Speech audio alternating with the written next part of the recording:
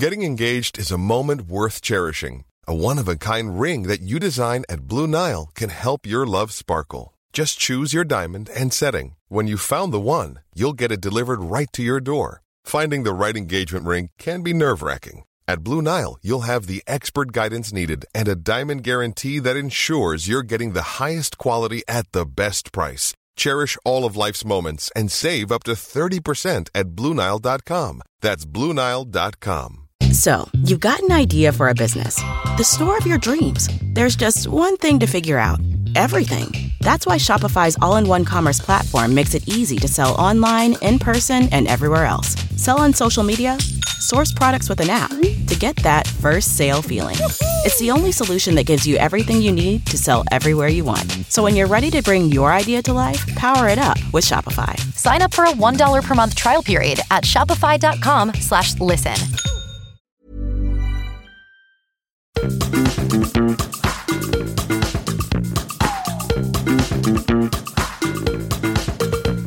This is Reasons to be Cheerful with Ed Miliband and Jeff Lloyd. Hello! Well, ho, ho, ho, and Happy New Year. Happy New Year! How are you? I'm okay. Do you think we should come clean at this point? Come clean, I'd say, yeah. We're recording this on December the 27th. But we're fairly confident the world won't have ended by the time it comes out on Monday. Exactly. So how was your Christmas? Very nice. You got me a brilliant presents. You're a funny one because your birthday is on Christmas Eve. So I'd like to give you a separate birthday present and Christmas present because I imagine your whole life people have just kind of conflated the two. Yeah, well, no, you were extremely generous. I mean, some fantastic pickles and... I thought about getting you a pickling kit, but I was worried you would see it as passive-aggressive. Oh, yeah. Go back to make your own, the vegan cheese set. And also an electric boat ride. So this was for Christmas. The other was for your birthday. And I think we just have to sort of pass over my presents. No, your gift was great. You sent Jean some books, which I've really loved reading. And in a typically thoughtful way, you sent Now That's What I Call Music 110, which people will have heard us talking about on the last episode. But I just need to find something that can play CDs somewhere in my house. I'm sure I have something somewhere. I could have probably bought it for you on Spotify and sent it to you, could I? But you know, you have said a lot recently that every time something happens to you, you are thinking, well, it's material for the podcast. Yeah. Well, the idea of getting an electric boat ride was quite selfishly, a calamity will unfold. You'll probably end up headfirst in the canal. That's extremely generous of you. I will report back. Anyway, and we're reporting today on our very special guest. Yes. So as we mentioned, as we teased you with on our New Year episode, we are talking to Jack Thorne, who's a brilliant writer. He's a great playwright. He's a great television writer. And he is also very active with a campaign called Underlying Health Condition, which is about representation of and inclusion of disabled people in the entertainment industry. But he's had a storied career. He's a brilliant, lovely, funny man. And we thought a conversation with him would just be the thing to start 2022. Completely. And really looking forward to it. This is Reasons to be Cheerful with Ed Miliband and Jeff Lloyd. Jack Thorne, hello. Hello, Jeff. Hello. Happy New Year. Happy New Year to you. Are you an Auld Lang Syne singer? Do you like that song? Well, as you know, my brother-in-law is Frank Skinner, and Frank knows seemingly every verse of Auld Lang Syne and has us all sing it whilst filling in all the words in between the words. So he will shout out the words we are next due to sing, and then we have to sing. That's really helpful. I mean, he's incredible. Yes, he does an amazing. There wasn't a woman who swallowed a fly. He knows every single one of those. We just had that at Christmas too. So not just a stand-up comedian, also an incredible song prompter. Have you ever written anything set around New Year, Jack? I was wondering if it's a cheap, dramatic trick or not. I'm trying to think. I don't think I've ever written anything specifically about Christmas, and I don't think I've ever written anything specifically about New Year. You did do the Christmas Carol, let's not forget apart from A Christmas Carol, yes, which is about Christmas. I don't know my own work is the answer to that question. Well, how did you become to be a writer? Well, I wanted to be a politician. Aha! You made the right career choice. I thought I'd either be a politician or an actor, and then I went to the Young Labour conference in 1997, and I fell in with the wrong people, and I just struggled with the politics of it all, with the game playing of it all, and thought I'm not built for this.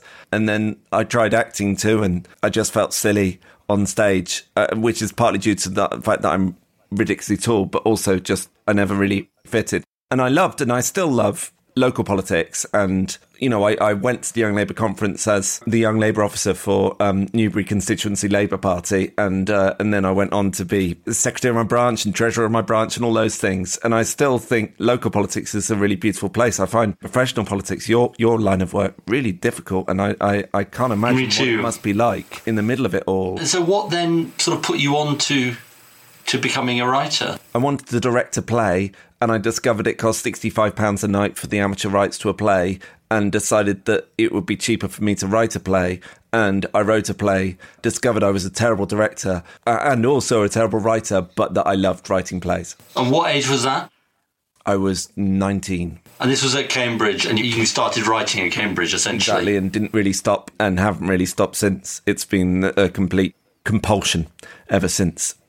That desire or that ambition to act and be involved in politics, has that gone anywhere, or are all your itches scratched by writing? I don't think it's gone anywhere. I think it's the constant wrestle of trying to be useful and trying to work out how to be useful as a writer, and trying to work out how to do something worthwhile and not fall into the trap of writing something for the sake of getting on TV, which is a trap I do fall into, you know, quite often. Can I say my favourite story about Ed? Yes, please. I don't know whether it's true or not, but it's a story that I heard when I was making a play about the environment, and someone from Greenpeace came in and talked to us about what happened in Copenhagen and how everything was falling apart, that there was this COP22, was it COP22? It was not. It was COP15. COP15, and everything was falling apart, and it looked like there was no resolution going to happen. And somehow you persuaded the president to resign at like 2 a.m, and someone else take over as president. And that somehow a resolution was then found that then allowed that COP to be a success. Is that true? Is that? I mean, it's kind of there's grains of truth. I'm not sure about the persuading the president to resign, but it was listeners to the podcast will have probably heard this before. But it was sort of the whole thing was going down the pad, and I was sort of in my pants in my hotel bedroom, and I sort of hot-footed it to the conference centre and. Sort of made a speech to try and save things. And actually, there is footage of this somewhere in the UN vaults, which a friend of mine... Of you in your pants? Well, not in the pants. The pants, not.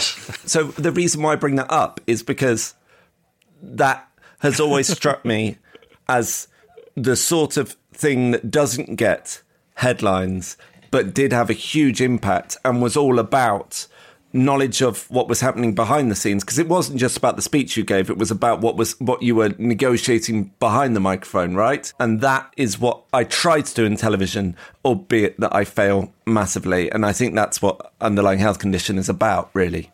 Well, it's very nice of you to bring up that story. As Jeff knows, I never tire of telling that story. I can't believe it's been corroborated after all these tellings. We'll come on to Underlying Health Condition in a bit. Just we want to spend some more time talking about you and your work. And Ed went to see The End of History, I think on my recommendation a couple of years ago, which is a play you did at the Royal Court in London. And Ed was mentioned in it, I think only in passing. But I wondered if that has ever happened to you, that you have ended up having uncomfortable conversations or being in the same room as people who have featured in your work, perhaps more prominently? I don't think so. I mean, Ed featured quite a lot in the discussion of the play too. In the present, I bought the director of the play, John Tiffany, who's a very good friend of mine, was an unofficial biography of you. Right. So it was about that moment when the Labour Party turned from one thing to another, and what was going on in the Labour Party at that time was very painful in terms of the party being pulled between two extremes. And, my mum, who's been in the party for years, though she's resigned at different points, but, that she had a moment at a Labour Party meeting where she ended up getting booed, and she was in her late 70s, and just that thing of just kind of how the party had become so fractious. And, I wish you'd won, because I think that the party was at its best for a moment, and then we sort of fell apart. And I also think you'd have been a brilliant Prime Minister. But no, I haven't been in too many situations where I've been talking to someone, and it's weird. It's really, really weird. It's so interesting that you talk about your background. You've channeled this into your work. I think, was it Hope that you did was it 2014 about austerity? Yes. And then The End of History. I didn't see Hope, but I did see The End of History, which has come after Christmas. Do you talk about politics with your parents, if I may ask? And I don't want to ask anything uncomfortable here. Every second of every meal. Yes. And my dad wasn't a member of the party when I was growing up, because he couldn't be, because he was a local government officer. I joined the Labour Party when my mum resigned. When Harriet Harman sent her kid to a grant-maintained school, which my mum didn't think was suitable for Labour people to do. And my mum has an idea of what Labour people are, and she felt let down by it, and how the world has changed since then. And I was taught to, there was a woman called Stevie, who was this kind of stalwart of the party, and I was 15, 16 years old, and she said, your mum's left, it's time for you to join, and you need to be inside the tent, and this is the reason why the Labour Party matters. And I fell in love, and I was a kid. I mean, Newbury CLP was one of the least successful constituency Labour parties out there. We stood no chance of winning. So it was me and a group of people who were all in their 40s, 50s, 60s. And I just loved it. I just loved it from the very start. And I've always loved the party. I'm not as active as I should be anymore. And it's something that is a constant sort of niggle at the back of my head. When will be the time when I get involved again? I was very involved in Luton and very involved in your campaign. And then when I lived in Luton, and then when I moved to London. But since then, I just haven't found a way to get involved. And I'm looking to get back involved now, I think. Let's talk about, you're obviously incredibly prolific, but I think it'd be really good now to get onto the work you've done over the last year. And last year you wrote Help, which was set in a care home during COVID, and you talked very passionately about these issues in the McTaggart lecture, which I strongly recommend people read, and talks about your underlying health conditions campaign as well. Talk to us about sort of how you managed to stay plugged into writing about, if you like, the real world and the real events, as well as stuff like His Dark Materials, which you've also wrote. Yeah, so it came from an article in Luton Today. So I don't live in Luton anymore, but I still keep an eye on it, and I'm still interested in it. And I still am friends with a lot of people who still live in Luton and very passionate about Luton. And there was an article in Luton Today about a care home which had an astronomical amount of deaths, and it was right at the beginning of the pandemic. And I just kind of leaned into it. What's happening there? Why is that happening? And is it to do with funding? Is it to do with different capabilities? What's happened? And then the more I looked into it, the more I realised that something really disastrous has happened, and it happened with the authorities being culpably aware, and that anger built. And I was looking to write something. Stephen Graham had said, write something for me and Jodie Comer. So I had that in my head. And the more I learnt, the more I realised that something needs to be said. And initially I was frightened of it being about COVID and sort of ran away from it. And then there's this brilliant producer I work with called George Faber. And I took the idea to him, and he said, this is a really good idea, but you can't make it about overprescription, and you can't make it about all the other things that you care about in terms of care. You've got to look at the issue itself, which is what has happened during COVID. And as soon as we turned our eyes on that and started researching it, the horror stories we heard firsthand from people that were still going through it, that still are going through it, was just terrifying. And about the spread of the disease in care homes, and the lack of support that was given, and the fact that they were made to feel not like second-class citizens, but like fourth or fifth-class citizens. The way that people were put upon them, the way that disease was not monitored, that they had no ability to monitor the disease, the way that testing was really, really limited for them, the way that PPE was incredibly limited. And you hear all these things and you read all these things and you feel incredibly sad. And then you hear someone saying it's my fault. And the rage just builds. The idea that my mum was a care worker, and the idea that these care workers on minimum wage who'd gone in again and again and again every day when no one else was doing it, when no one else would do it, and the idea that they were blaming themselves for it. They were angry with others, but they were blaming themselves for it. That's when it was like, okay, now there's a story that has to be told and needs to be told. And then it becomes, how do you do it well enough? And that was a battle and a half. And what was the reaction, Jack? You see, the version I would tell is the version which is sort of self-lacerating. The truth is, I was very proud of it. I'm very proud of everyone else's work in it. There's bits of it that I would rewrite because that's who I am. But my wife says it's one of the best things I've ever done, and I think it's one of the best things I've ever done. From a sort of nuts and bolts of writing point of view, there's this anger about something that's happening in society rising inside of you. How do you approach turning that into a story without making it preachy? I know that is the job of the writer, but specifically with this, how did you go about building something that would tell this story to a viewing audience? I think that's the hardest thing. And it's about going, I recognise that these people are doing heroic things, but I also recognise that they're people. And unless I tell the story of the truth of them, unless I tell them with the mistakes they make as well as the beautiful things they do, then people will dismiss it. And also I think that is what a hero is. A hero is someone that kind of is wearing a dirty T-shirt, is not perfect, and the imperfect is what makes things beautiful. So yes, with help, I thought a lot about people who'd worked with my mum. I also thought a lot about people I'd gone to school with who'd gone into the care sector,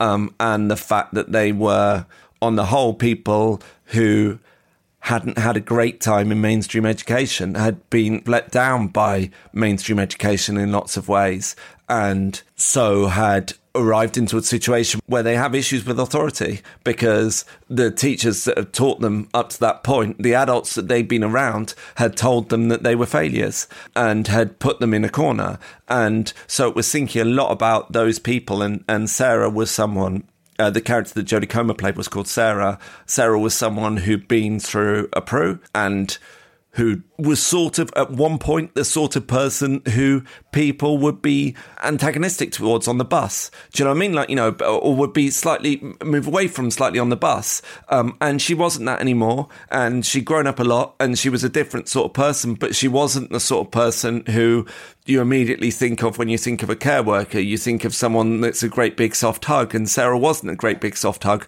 But what she discovered was that the great big soft hug that was inside her was quite amazing.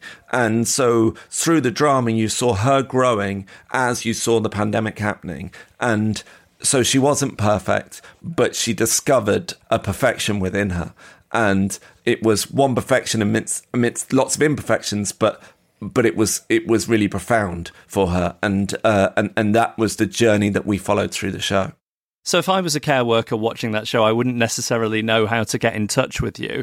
I'm just wondering if you heard from people in any capacity after that film was aired to say thank you for telling that story, or to give you their reaction to seeing that story on screen. We heard a lot of reactions, and we heard a lot of reactions all the way through. You know, that the truth is we had a little trust of people who we talked to about all sorts of things to do with it in order to get the story right. We had an actor on the show who was also a care worker, and we had a care worker who was a consultant on set, and then we had a sort of brains trust who were sort of supplying us with detail all the way through it, and with emotion and with truth. And yes, there was a really nice response from the care community afterwards, which was really nice, and particularly from the people that we talked to, which was lovely. You know, that those are the people I was really worried about.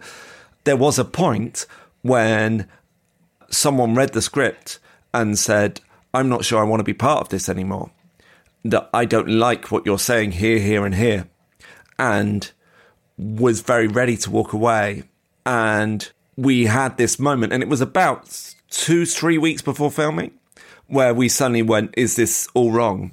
And then we talked and we talked and we talked to this person, and we heard what was the problems, and then we tried to solve them. And thankfully, we did find a way of solving them so that those problems were overcome. But, you know, that's the thing that you've got to do with these dramas. You know, you talk to a lot of people and you've got to be ready for them to talk to you too.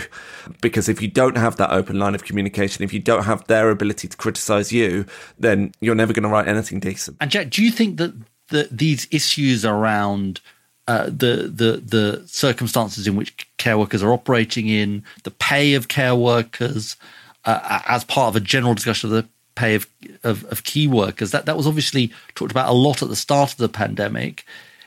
It feels somewhat like it's faded from public view. I wonder whether you think that's right. I can't imagine that it's not hell in those care homes right now.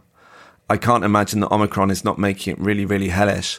And with the combination of what Brexit did, of the fact that they required vaccination status for their care workers, all those things, and the fact that there's a lot of care homes that are in financial difficulties following what's happened in the last year and a half, I can't imagine that it's not incredibly awful.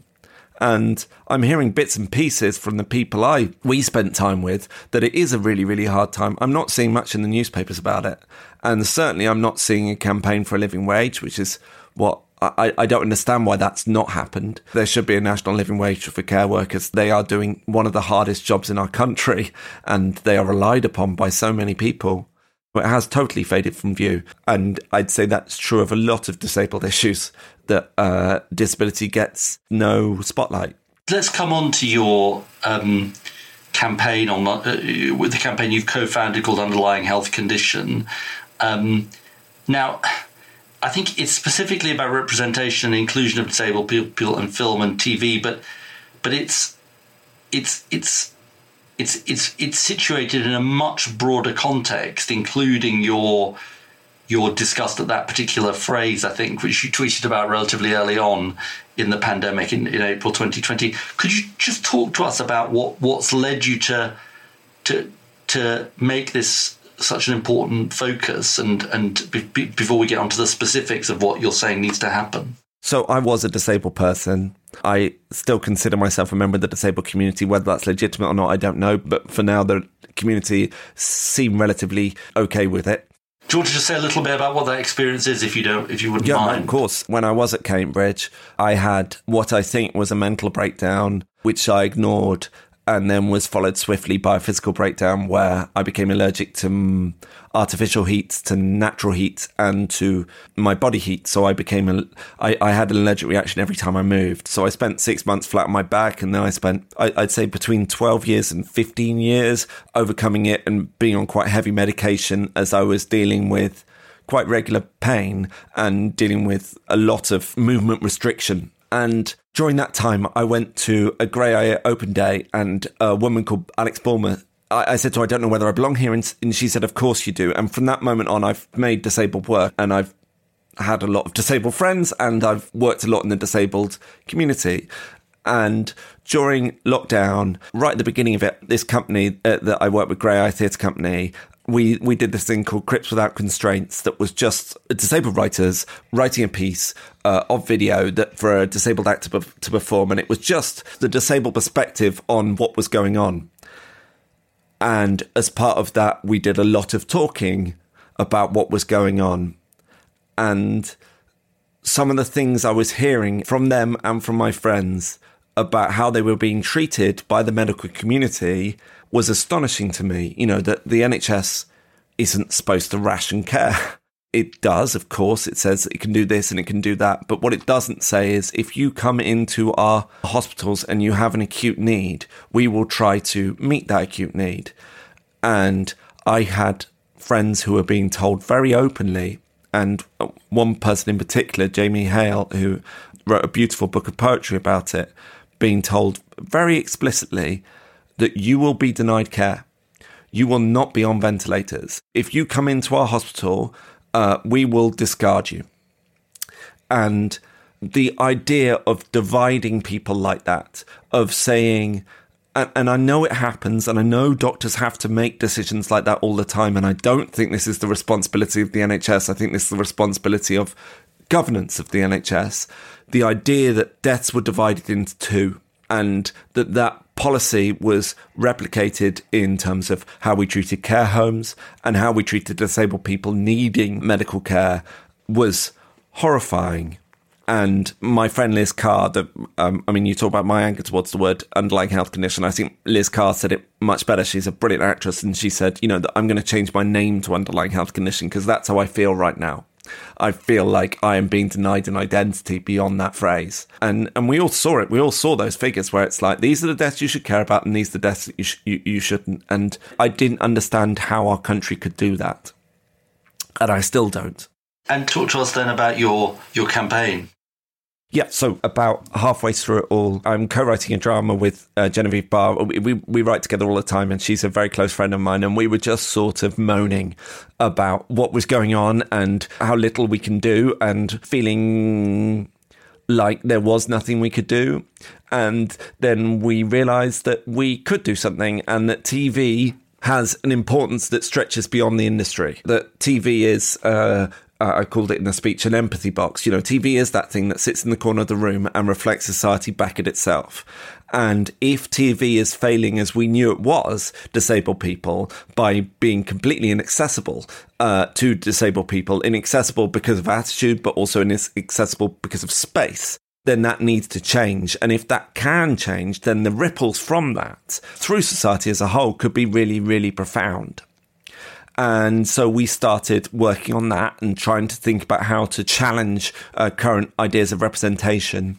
And then we expanded out. And this woman who'd worked with me a lot as a production manager called Katie Player, we started talking to her. And she said, it's all very well. And people do this all the time, talking about figures and talking about how if we could just get this amount of people working in TV from the disabled sector, then the world could be a better place. The problem is that TV isn't built for disabled people to take part in it. And so we need to work out a way to get the social model of disability into television.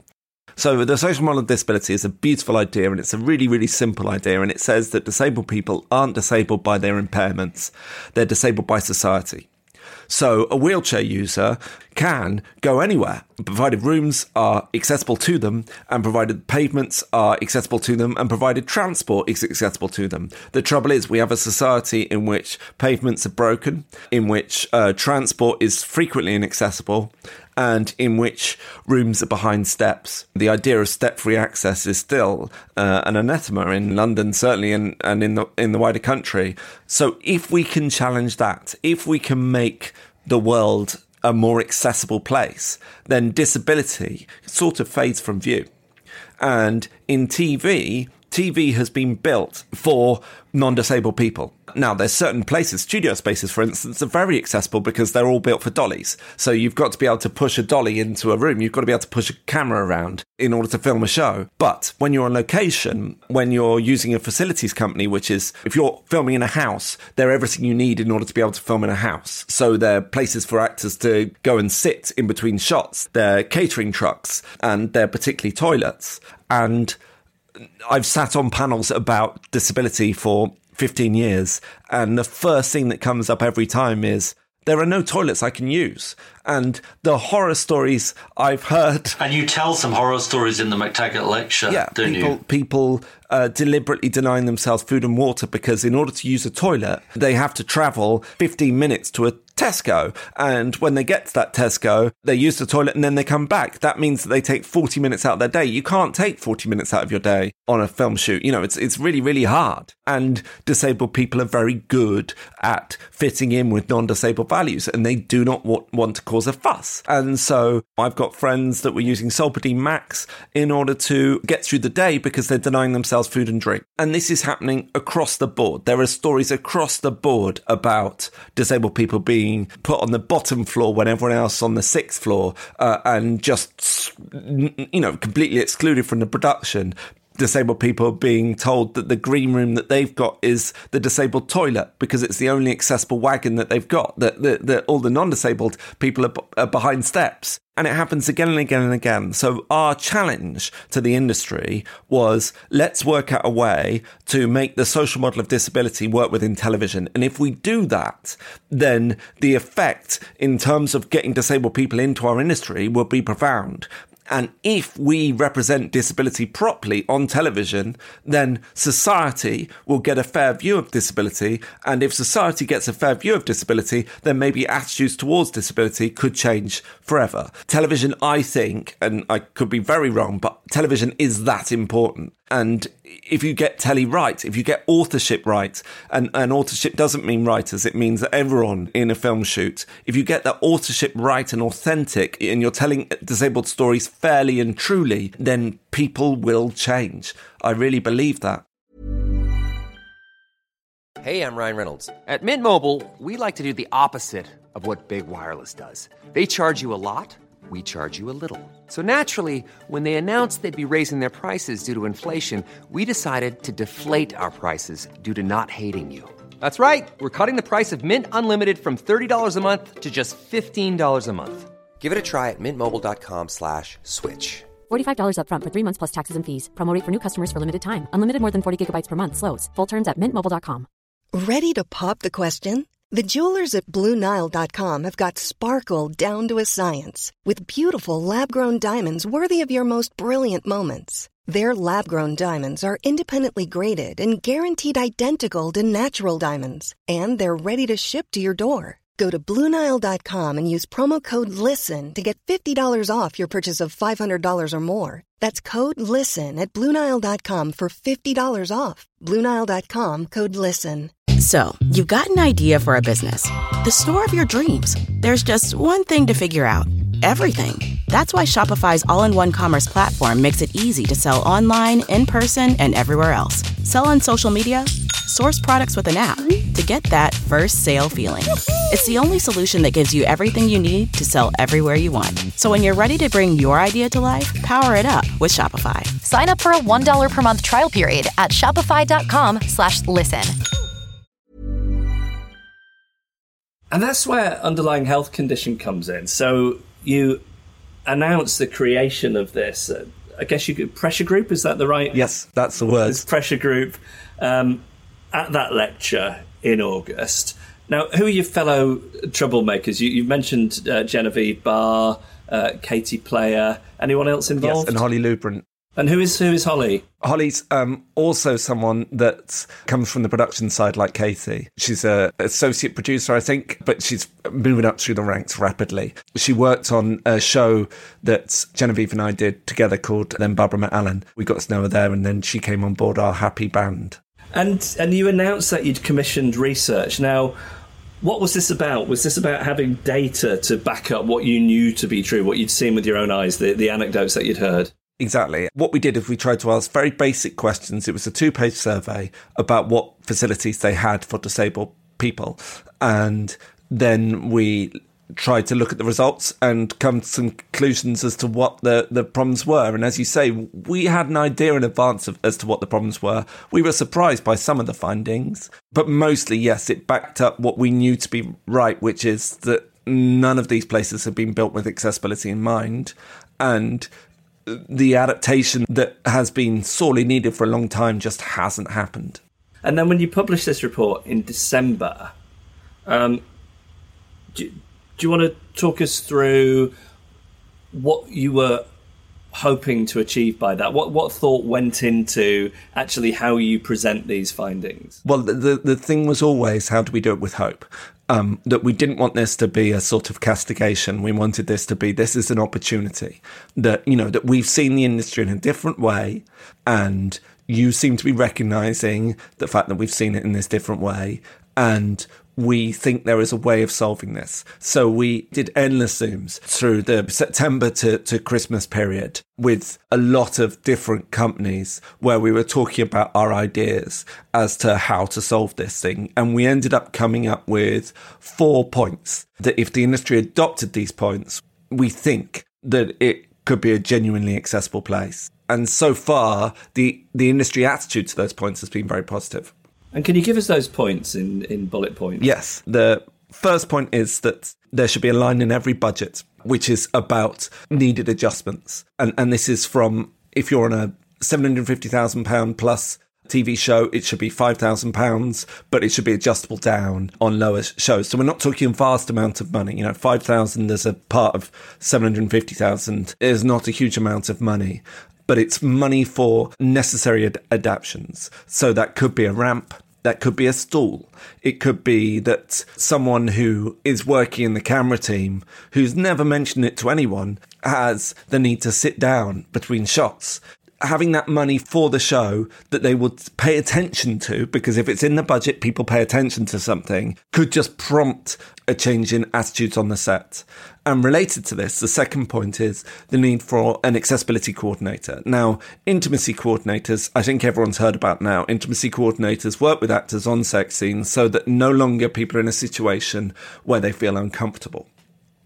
Accessibility would be exactly the same thing. It would be someone that's job on the show is to make sure that people feel it is an accessible place. And that can be the need for that stall, that quiet conversation that someone in the camera team says, listen, could I have something so that I've got something between shots?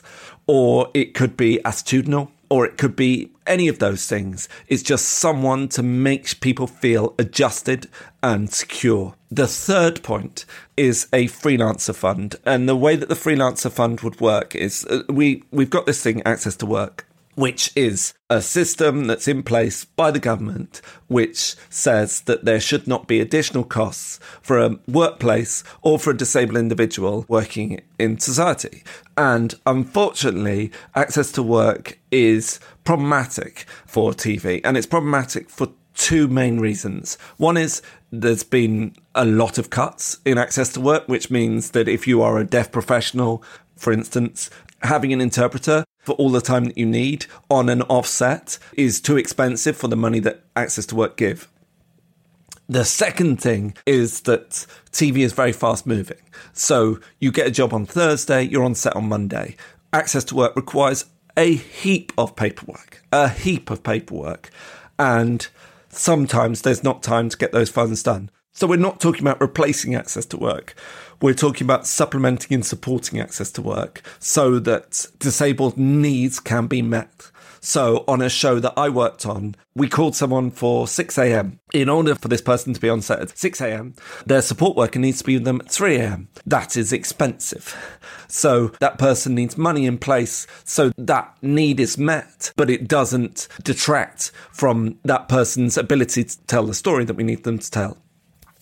And then the fourth idea is that we have a studios and facilities fund. Now, this is the most complicated bit, and we've had lots of conversations with people about whether it is our industry's responsibility to support the very rich studios in adapting their own environments. And so it would need to be a needs-based. That not all the studios are rich, certainly not all the facilities companies are rich. This is something that the industry hasn't looked at. This is something that these companies, the studios companies and the facilities companies, haven't been asked to examine before. We're now asking them to examine it, and we don't think it's fair that this should be all stick. This should all be like, well, unless you change, we're not having anything more to do with you. We're saying, we recognise this is going to cost you money. We want to be part in solving a historic problem with you. And so we are going to support you to some degree financially if you need that support. And what was the reaction about the industry? Broadly positive. But we anticipated it would be broadly positive. The question is whether change happens. That it's very, very easy to say the right thing. With disability in particular, it's very, very difficult to do the right thing. So when you talk about other representation issues about people of colour behind and in front of the camera, that then certain targets can be set and there isn't the same boundaries. There are boundaries, hair and makeup and all those sort of complicated things that need to be sorted out, lighting that needs to be sorted out for people of colour. But with disability, you need to change the entire setup. And we make these 4 points. What we're arguing for is a quiet revolution. And at the moment, there seems to be a lot of industry support for it. And at the moment, we've got some very important players who are saying this is important and we realise we need to change. we are anticipating a very, very hard road in making that change happen.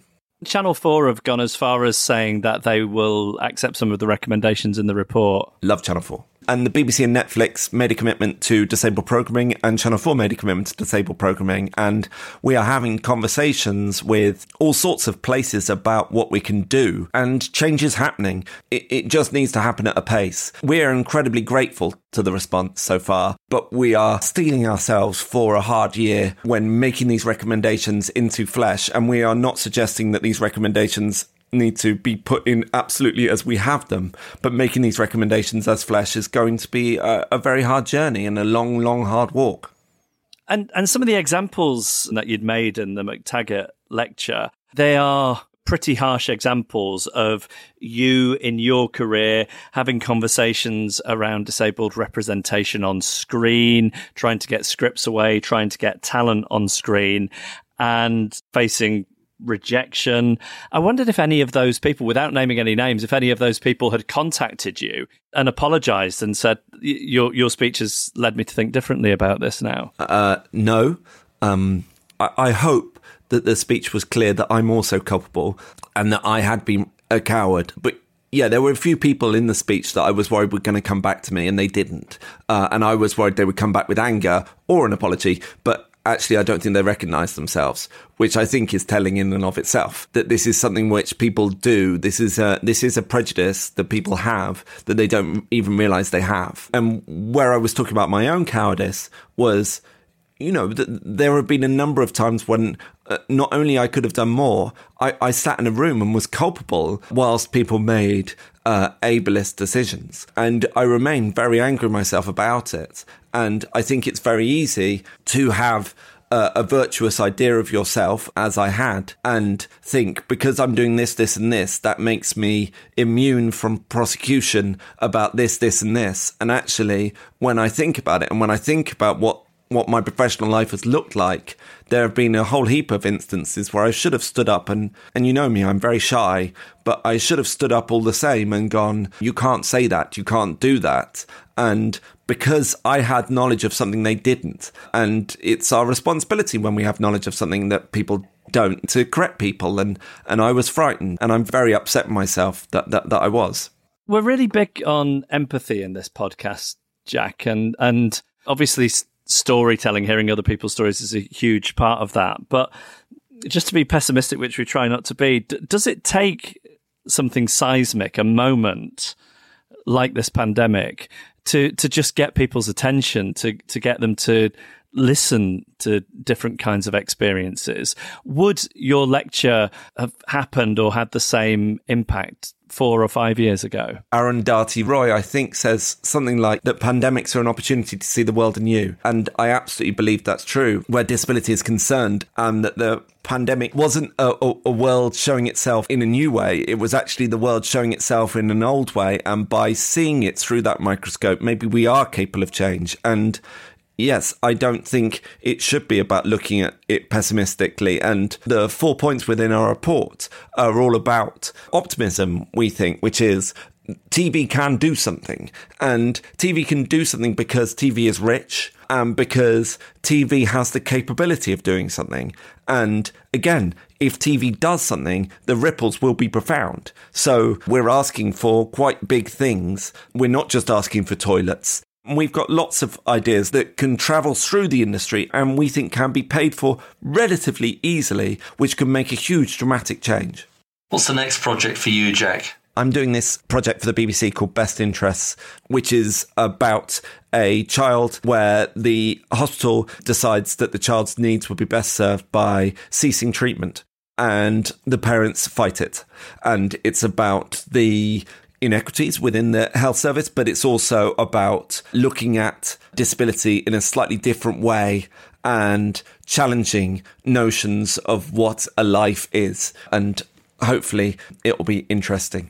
And what's the balance for you, if this isn't a sort of a bit of a silly question, what's the balance for you between stories like that, which are clearly sort of direct social commentary, and more well, I mean, I'm not saying his Dark Materials isn't social commentary in a way too, but between something which is more kind of realism and something which is more kind of fantasy. It's a constant working it out, that there's no real, I don't have a career plan. I'm just sort of like a butterfly flitting between different things. I don't do anything unless I feel it says something about our society. And I think that what Philip writes about our society and the challenges he makes to the notion of what is a hero, I just love it so much. And that's why I was really, really happy to do his Dark Materials. I'm very grateful to get that job. When I do something like Enola Holmes, I'm trying to find a way of telling a little bit about society whilst also giving the audience a rip-roaring ride. The first Enola Holmes film, we just finished filming the second Enola Holmes film, which obviously I can't talk about, but the first Enola Holmes film was about suffrage and was about land. That was hidden in a lot of fun, hopefully. The second film has also got a bit to say about society, and it's a bit different about society. And, it's really interesting to tell stories that way. And it's equally interesting to tell stories like Help, which are just kind of straight down the line social realism. Ed's always asking me for TV recommendations, and he's one of these infuriating people who will often bail on something halfway through episode 1. To take the pressure off me, why don't you just stop at infuriating people, actually? Can you step in here, Jack? Can you tell Ed what he should be watching at the moment? Yes, but I think you probably watch more TV than me, Jeff. A Very British Scandal just started on BBC One. That was fantastic. That is fantastic. Sarah Phelps, who I've always loved as a writer. Let me ask you this, Jack, while you're interrupting your attempt to answer Jeff's question.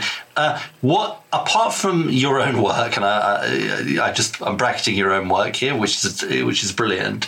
What's the thing about politics that you've really loved, that you really kind of think is, not so much I wish I'd written that, but I think that's such an important. The film, just to answer the question myself, it's a bit going back.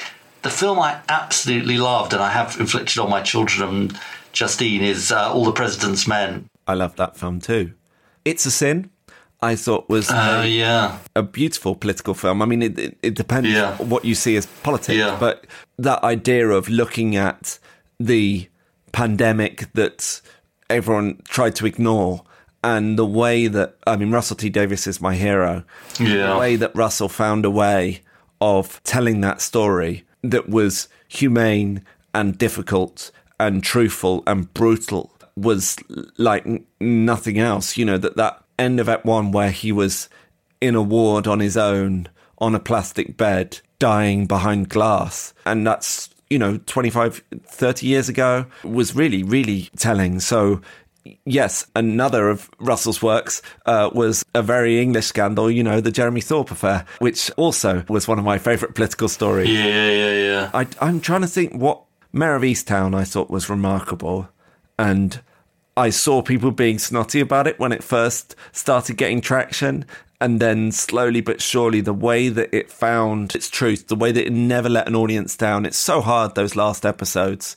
And the way that it just stayed within that sort of coil of horror, I thought was remarkable.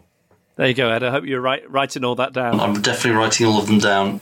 Jack, thank you so much for taking the time to talk to us. Thank you so much for having me on. I hope I wasn't too umming and ahhing. You were brilliant. I'm not very good at talking.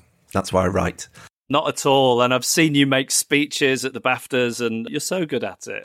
Piers Morgan once described a BAFTA speech I gave as the most embarrassing in the history of the BAFTAs. So I don't think that's true. No, that's a badge of honour if Piers Morgan is saying that about you. Rachel, my wife, the first time I took her home to my parents, she said two things on the way home. The first is, I'm never playing Monopoly with those people again. And the second is, you didn't say a word all weekend. Apparently I just sat there in complete silence. My natural inclination is towards silence. So these things where I talk are very weird for me. I need to stop thinking that your father is David Morrissey. I'm sorry about this, but I basically keep picturing David Morrissey because he played your father in The End of History. My dad is much less good looking than David Morrissey, I can tell you that. You'll have to go round for a game of Monopoly, Ed. It might be Class Struggle, Jeff. Oh yeah, Ed played a board game called Class Struggle when he was a kid.